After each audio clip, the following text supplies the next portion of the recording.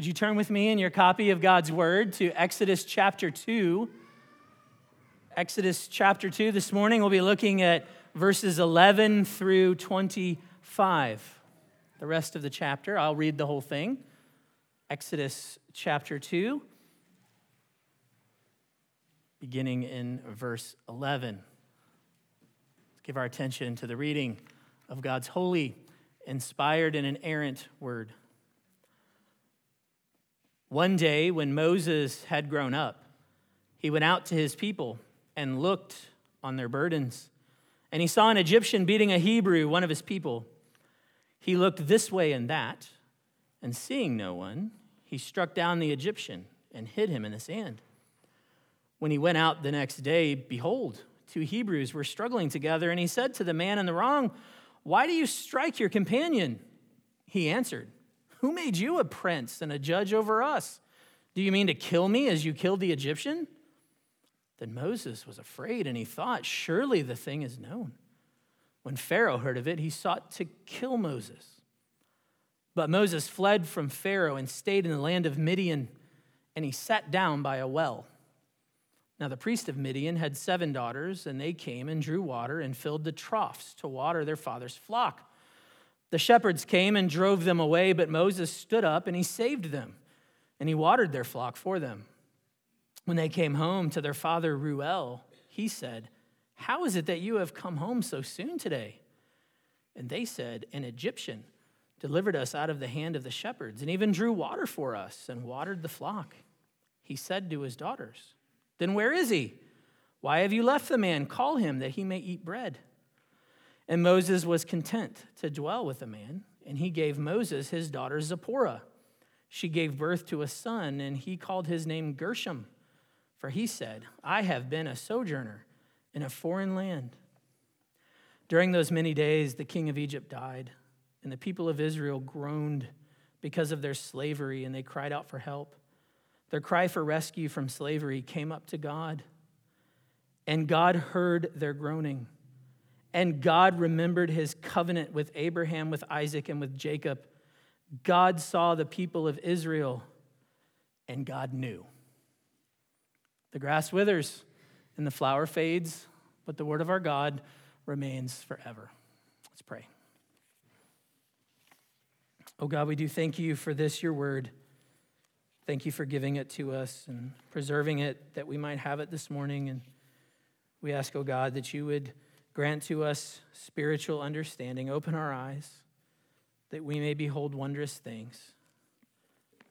Father, we pray that by the ministry of your Spirit, you would work in us and through us. Grant us to be more like Jesus. Encourage us where we're discouraged. Correct us where we need to be corrected. Father, help us to stand for you. Father, I pray that you would help me, keep me from error. May the words of my mouth and the meditation of my heart be pleasing and acceptable unto you, O God. You are my rock and my redeemer. And we ask all this in Jesus' name. Amen. There was a poem of sorts circulating the internet years ago, and it was titled, "In Whose Hands?" I've updated it slightly to share with you this morning. A basketball in my hands is worth about $25. A basketball in LeBron James's hands is worth about $75 million. It depends on whose hands it's in. A baseball in my hands is worth about $8. A baseball in Max Scherzer's hands is worth about $40 million. It depends on whose hands it's in. A tennis racket in my hands is worth about $60. A tennis racket in Venus Williams' hands is worth about $50 million. It depends on whose hands it's in. A rod in my hand might keep away a wild animal, might. A rod in Moses' hands will part a mighty sea. It depends on whose hands it's in. A slingshot in my hand is merely a kid's toy. A slingshot in David's hand will take down a mighty giant. It depends whose hands it's in. 2 fish and 5 loaves of bread in my hands is a couple of fish sandwiches. 2 fish and 5 loaves of bread in Jesus' hands will feed thousands of people. It depends on whose hands it's in. Nails in my hands might produce a birdhouse. Nails in Jesus' hands certainly brings eternal salvation to his people. It depends on whose hands it's in. My life in my hands has brought me all kinds of trouble. My life in God's hands, well, that has proven to be priceless. It really does depend on whose hands it's in. Our Journey to Freedom series through the book of Exodus continues this morning by looking at the consequences that Moses faces as he takes his life and his calling into his very own hands. We've already read together here chapter 2, 11 through 25, but before we dive into its exposition, I want us to turn to a passage in the New Testament, a passage that helps us to understand this text even better. If you turn over to Acts chapter 7, you'll see that Stephen, Acts chapter 7, you'll see that Stephen is delivering a sermon before a council of religious leaders. And as he speaks, he gives a long summary, a summary history of the people of Israel. Important for us this morning is what he says about Moses in chapter 7, verses 17 through 29. So let's read that together. And I'll remind you that the best interpreter of the Old Testament is indeed the New Testament. So Acts chapter 7, verses 17 through 29. But as the time of the promise drew near, which God had granted to Abraham, the people increased and multiplied in Egypt, until there arose over Egypt another king who did not know Joseph. He dealt shrewdly with our race and forced our fathers to expose their infants so that they would not be kept alive.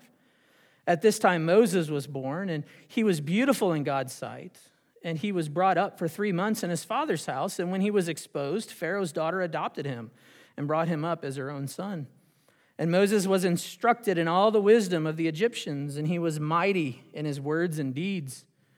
When he was 40 years old, it came into his heart to visit his brothers, the children of Israel. And seeing one of them being wronged, he defended the oppressed man and avenged him by striking down the Egyptian. He supposed that his brothers would understand that God was giving them salvation by his hand, but they did not understand. And on the following day, he appeared to them as they were quarreling and tried to reconcile them, saying, "Men, you are brothers. Why do you wrong each other?" But the man who was wronging his neighbor thrust him aside, saying, "Who made you a ruler and a judge over us? Do you want to kill me as you killed the Egyptian yesterday?" At this retort, Moses fled and became an exile in the land of Midian, where he became the father of 2 sons. With this background in mind, with these details that fill in some blanks and questions that we might have, taking that with the primary text before us from Exodus 2, I want us to consider, first of all this morning, the privilege of Moses. The privilege of Moses. If you're taking notes, that's going to be our first of 3 points this morning. The privilege of Moses. We learn from Stephen that the events that we've read in Exodus first happened when Moses was 40 years old. 40 years old. And in those 40 years, Moses came to enjoy many privileges. I'll list some. First, Moses had enjoyed the privilege of providential care. You'll remember from last week, and we just read it again, that Moses had been rescued. He had been rescued from infanticide when his mother, Jochebed, placed him in a basket, literally in an ark, in the Nile River, and he was subsequently taken in by Pharaoh's daughter. You see, when Moses had no capacity to defend or to care for himself, God orchestrated the actions of others to make sure he survived. God had providentially cared for Moses in a mighty way. He providentially cares for all of us. Here we see a mighty way. He did that for Moses. Second, Moses had enjoyed the many privileges of royalty. He was raised as a prince of Egypt. There's not a time that Moses would have found himself wanting. Everything he needed and everything he wanted was right at his fingertips. Living in the house of the most mighty man in the world. Unlike his fellow Israelites, Moses never lived as a servant. Rather, think about this, he had others constantly serving him. Always being served. His servants were at his beck and call. Third, Moses had enjoyed the privilege of a first-class education. Moses had received religious instruction from his mother, particularly at the young age. Remember, she was the one who ended up nursing him, and in that culture, it would have been until about 4 or 5 years old that she would have had him under her care. Think about that. There he learned of God and God's ways. He heard of the promises that God had made to Abraham, Isaac, and Jacob, and how God had provided through Joseph. Think about that. He heard that. But notice that he also received an education that Stephen calls an education in all the wisdom of the Egyptians. He got the best secular education of the day as well.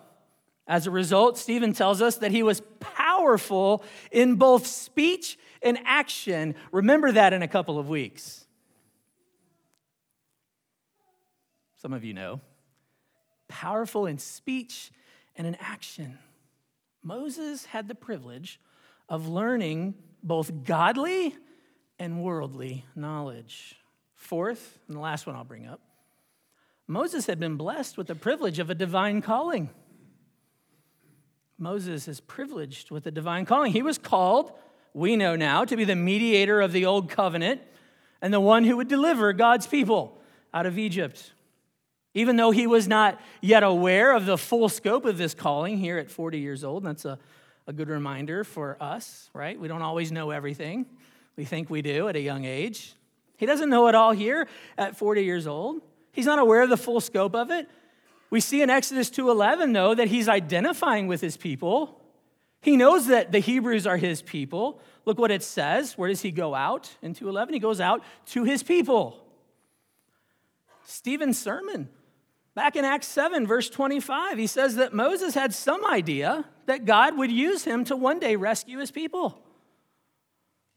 I wrestled with that this week. I wrestled with that. It's not as clear here in Exodus 2, but Stephen, inspired by the Holy Spirit, written for us in Holy Scripture, tells us this, so we know it to be true. It's God's word. Scripture makes it clear that Moses certainly had the privilege of being called by God to a great task, even if he didn't know exactly what that entailed. He knew he was called to his people. He may not fully understand that call in these years here, but he had some idea of it.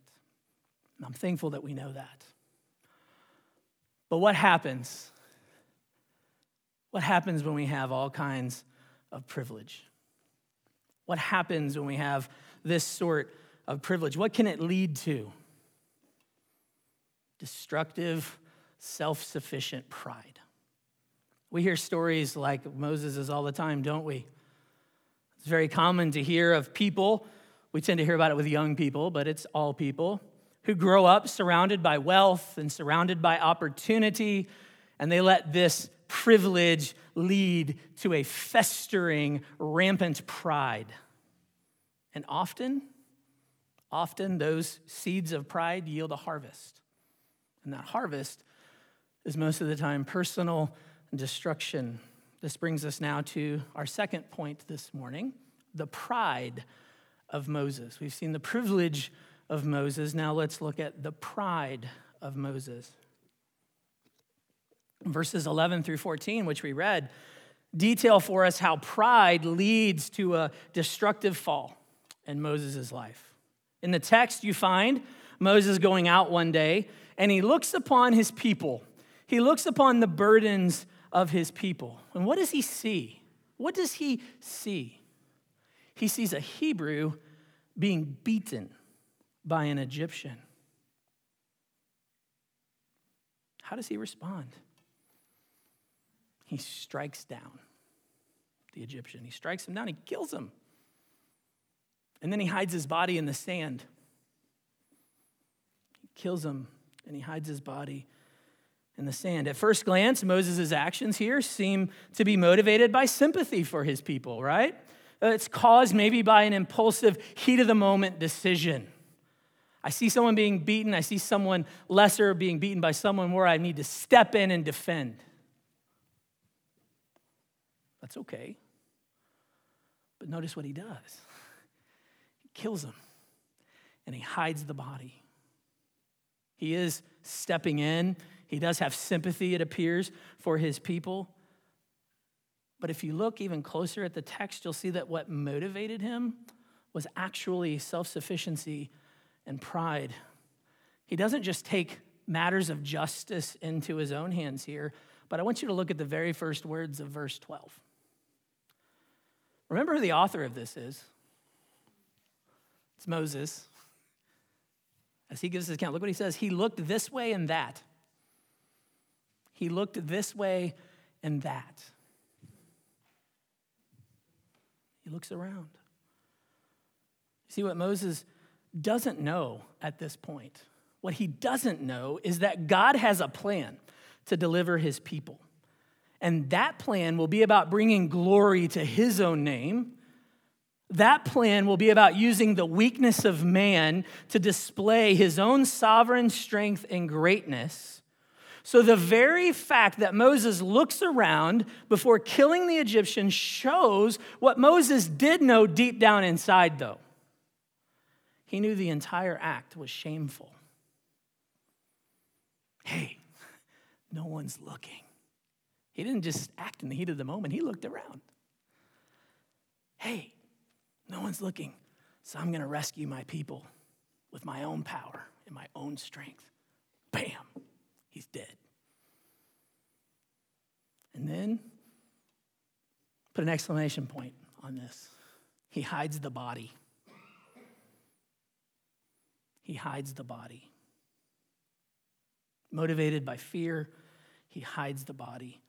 He knows what he did was wrong, very wrong. Listen, people go to great lengths to hide what they know is wrong. We do it with sin all the time. We hide. We hide.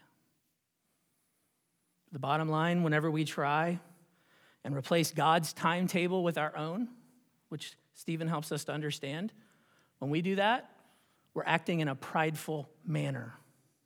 We struggle with this all the time as Christians, don't we? It's very easy for us to convince ourselves that God's not moving fast enough or that his methods of doing things are inefficient. We want to accomplish our goals in our own timing and in our own way, so we take matters into our own hands and end up declaring that we alone are sovereign. We're sovereign over ourselves. Listen, it's not wrong for Moses to stand up for the weaker. It's not wrong for self-defense. It's not wrong to help in a time like this. The way he did it and the result of it and how he hid it is wrong. He's trying to rescue on his own timetable. And what usually comes with such self-sufficient pride? We've already said. In fact, you can look at Proverbs 16:18, it makes it clear.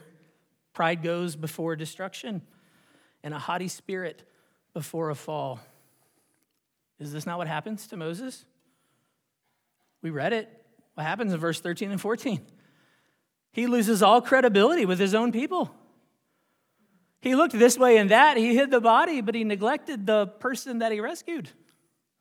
Surely he's went and told everyone. Because what happens? He tries to intervene in a dispute. And they don't welcome his help, do they? They essentially say to him, and I'm paraphrasing, pretending maybe we're on the playground, "Who made you the boss of us? Who made you boss? Are you going to kill us too?" And then what happens in verse 15? Pharaoh hears of it. Pharaoh hears of it, and now what does he want to do? He wants to kill Moses. Moses might have felt safe when he looked this way or that, but his sin found him out. And listen, sin will find you out.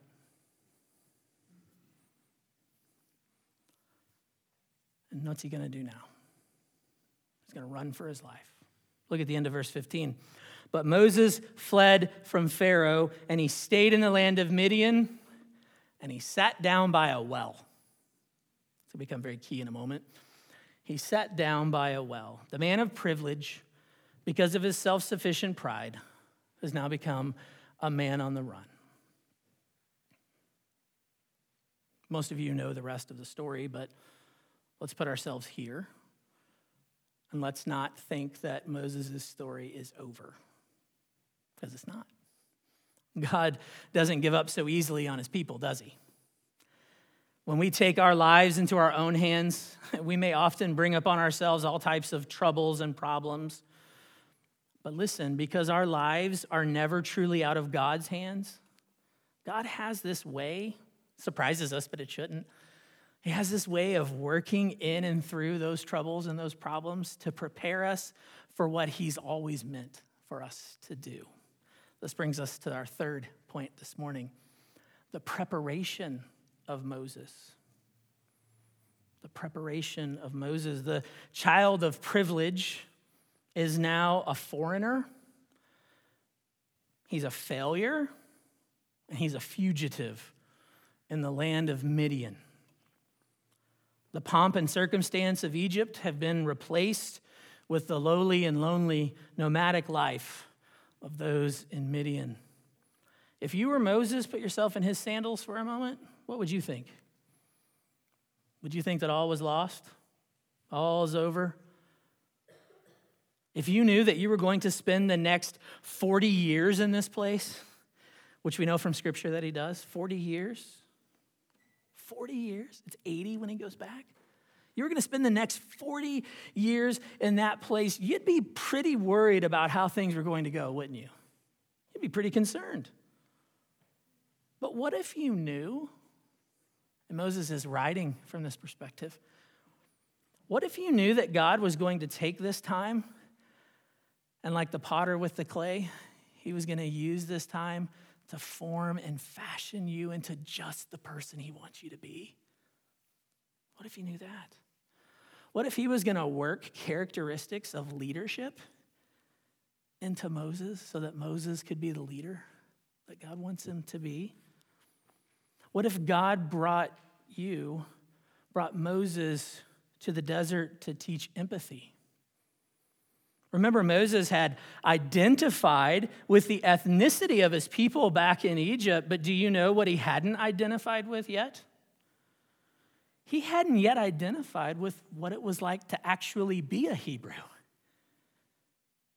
In fact, these women that he rescues don't even know that he's a Hebrew. They tell their dad, we were saved by an Egyptian.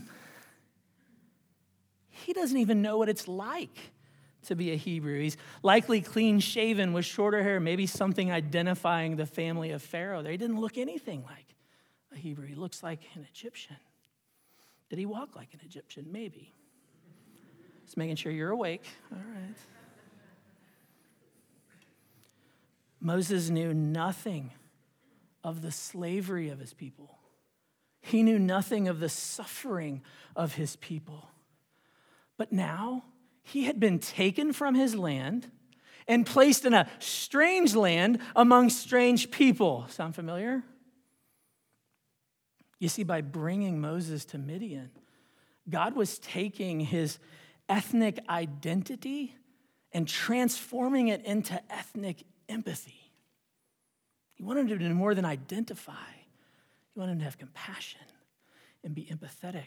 God was giving him a heart for his people. Hebrews 11, 24 through 26, you can look there later. It makes that clear for us. That he considered the reproach from Egypt, right? He considered that as nothing compared to identifying with his people. And the author of Hebrews says identifying with Christ.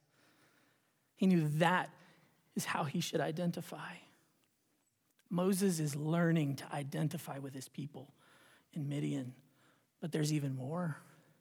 There's even more for Moses, though. He's got some other lessons to learn. What if God brought him to the desert to teach him not just empathy, but also humility? What if God wanted to humble him? You see, before Midian, Moses was full of himself, but now in Midian, he's learning to empty himself. And this is where John Currid, our commentator I've referred to before, will call it again delicious irony.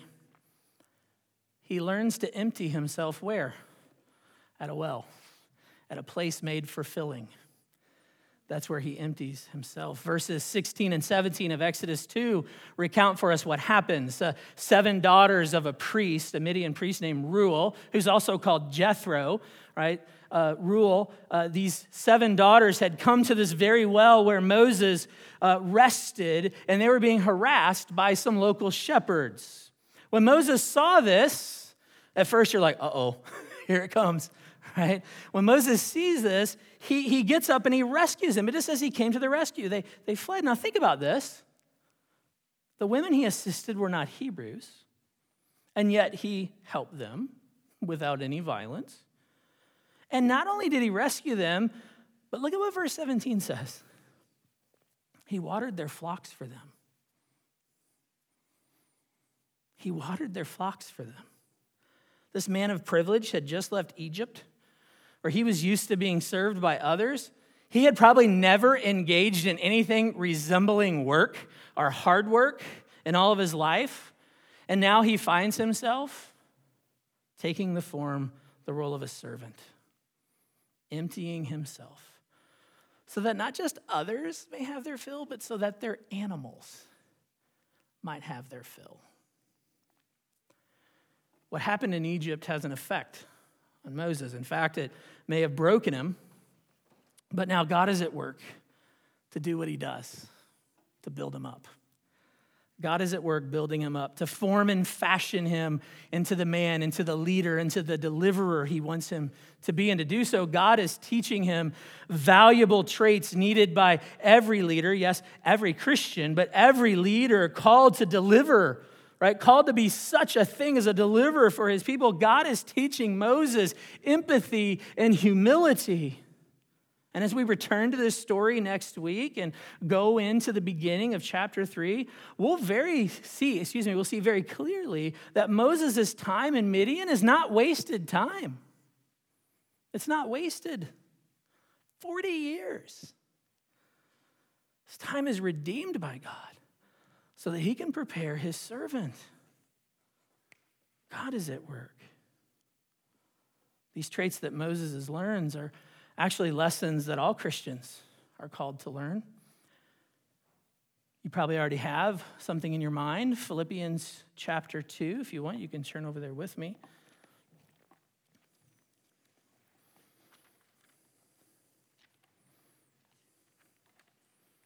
Philippians chapter 2, I'll just read verses 3 and 4.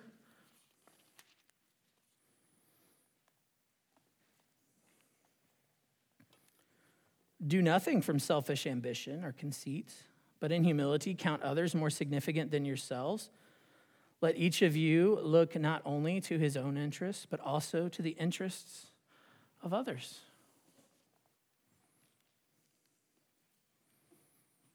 You know, like Moses, you and I are called to move the focus off of ourselves, right? And to consider the lives and the circumstances, the needs and the interests of others. Consider others as more important than yourselves. Romans 12:10, outdo showing honor to one another. In humility and in empathy, we're called to lay aside privilege, to lay aside pride. For what? For the sake of serving others. And that's super easy, right? Being last is super easy, right? Everyone says, yeah, I'm supposed to say yes, so I'll say yes. No, it's hard. It's really hard to do this. It's hard, but praise God. We're not left to accomplish it on our own. Because how does Philippians chapter 2 continue? God sends his deliverer, the Son of privilege, the Son who knew no pride, the Son who emptied himself and considered others as more important and took on our human nature And he delivered us from all our sins and all of our sorrows by taking those sins and sorrows upon himself. And by his grace and by his strength, we're called to do this.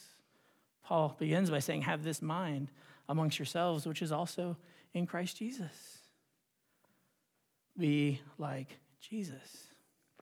Live like Jesus. Love like Jesus. Serve like Jesus. Not in your own strength, but in the strength that he provides. Well, there's another story going on here, and this is important to help us as we segue into the rest of this book. Look at chapter 2, verse 23. It tells us that during the years of Moses' preparation, the people of Israel, those living in bondage in Egypt, go through some changes. The Pharaoh dies. A new Pharaoh comes up. But what hasn't changed? They're still slaves. Moses is out at the school of hard knocks. He's getting another education in life. And the people he wants to identify with, that he does identify with, are still living in bondage and crying out to be rescued from their slavery. And I'm telling you, what follows in verses 24 and 25 are some of the sweetest and most comforting words we can read in all of Scripture. And I'm going to summarize it just by using the 4 verbs found there. God heard their groaning. God heard them. God remembered his covenant. God remembered. God saw the people. God saw them. And God knew. He knew. He knew. So let me ask you this. In whose hands have you placed your life? In whose hands have you placed your life? We've seen Moses do what most of us are so prone to do, to take matters into our own hands and seek to do things in our own time and in our own way. And if you're like me, you've learned, and like Moses, that often leads to trouble, immense trouble, sometimes destructive trouble. But God is still faithful. He still redeems it for our good and his glory, as we'll see in the life of Moses. He uses those things to mold and fashion us into the people he longs for us to be. But I love the juxtaposition here of Moses and his wrestling and the very simple groaning of God's people, of just crying out to God, not taking matters into their own hands. Have you ever wondered, why didn't they just revolt? If there's so many of them and they're so strong and mighty, why don't they just rise up? They groaned. They cried out to God. Imagine for a moment what it would be like if we were to embrace our helplessness, embrace our absolute dependence upon God. Imagine if we could bring ourselves to do what the people of Israel do here at the end of chapter 2. Imagine instead of taking everything into our own hands, imagine if we were to lift our wants and our needs and our hurts and our troubles up to the Lord, and what I think is presented here as a wave upon wave upon wave of earnest prayer and groaning. What would happen? We don't know for sure, do we? We don't know how the outcome will go. Though they didn't know. We know because we know the story, right? You don't always know how God's going to work and what he's going to do. But here's what you can know. You can know what the Bible tells you. God knows. God knows you and your circumstances. How about this? God hears you. You ever get tired of praying? Ever get tired? I mean, how many times do you find yourself earthly saying, I've asked you to do it 10 times, I might as well just do it myself? If you've been to my house, you hear me say that a lot. What if we instead, I can't do this. I'm not going to take it into my own hands. I'm going to cry out to you, oh God. He hears. He remembers. What does he forget? He forgets our sins, but he remembers his covenant. He remembers his promises, and he works. He works. God works on our behalf, doesn't he? God works. He's done so before, hasn't he? We're going to see in coming weeks that God is going to work mightily, and he's going to use Moses to rescue his people from Egypt. But I hope you know that God didn't stop working at the Exodus. God kept working. The Exodus pointed to a greater Exodus when Jesus would come and rescue us from our sins. So I call you this morning, I call myself to stop trying to put my own life in my own hands and entrust myself to the eternally faithful God who loves you, loves me more than I can ever imagine. I call you to commit your very life into his hands. Let go of any selfish pride and any sin. And let the only thing that you and I, hold on our very hands is the one who saved us. Think about what we just sang some 30 minutes ago. Nothing in my hand I bring. Simply to the cross I cling. Hold on to Jesus. Amen and amen. Would you get your bulletin out?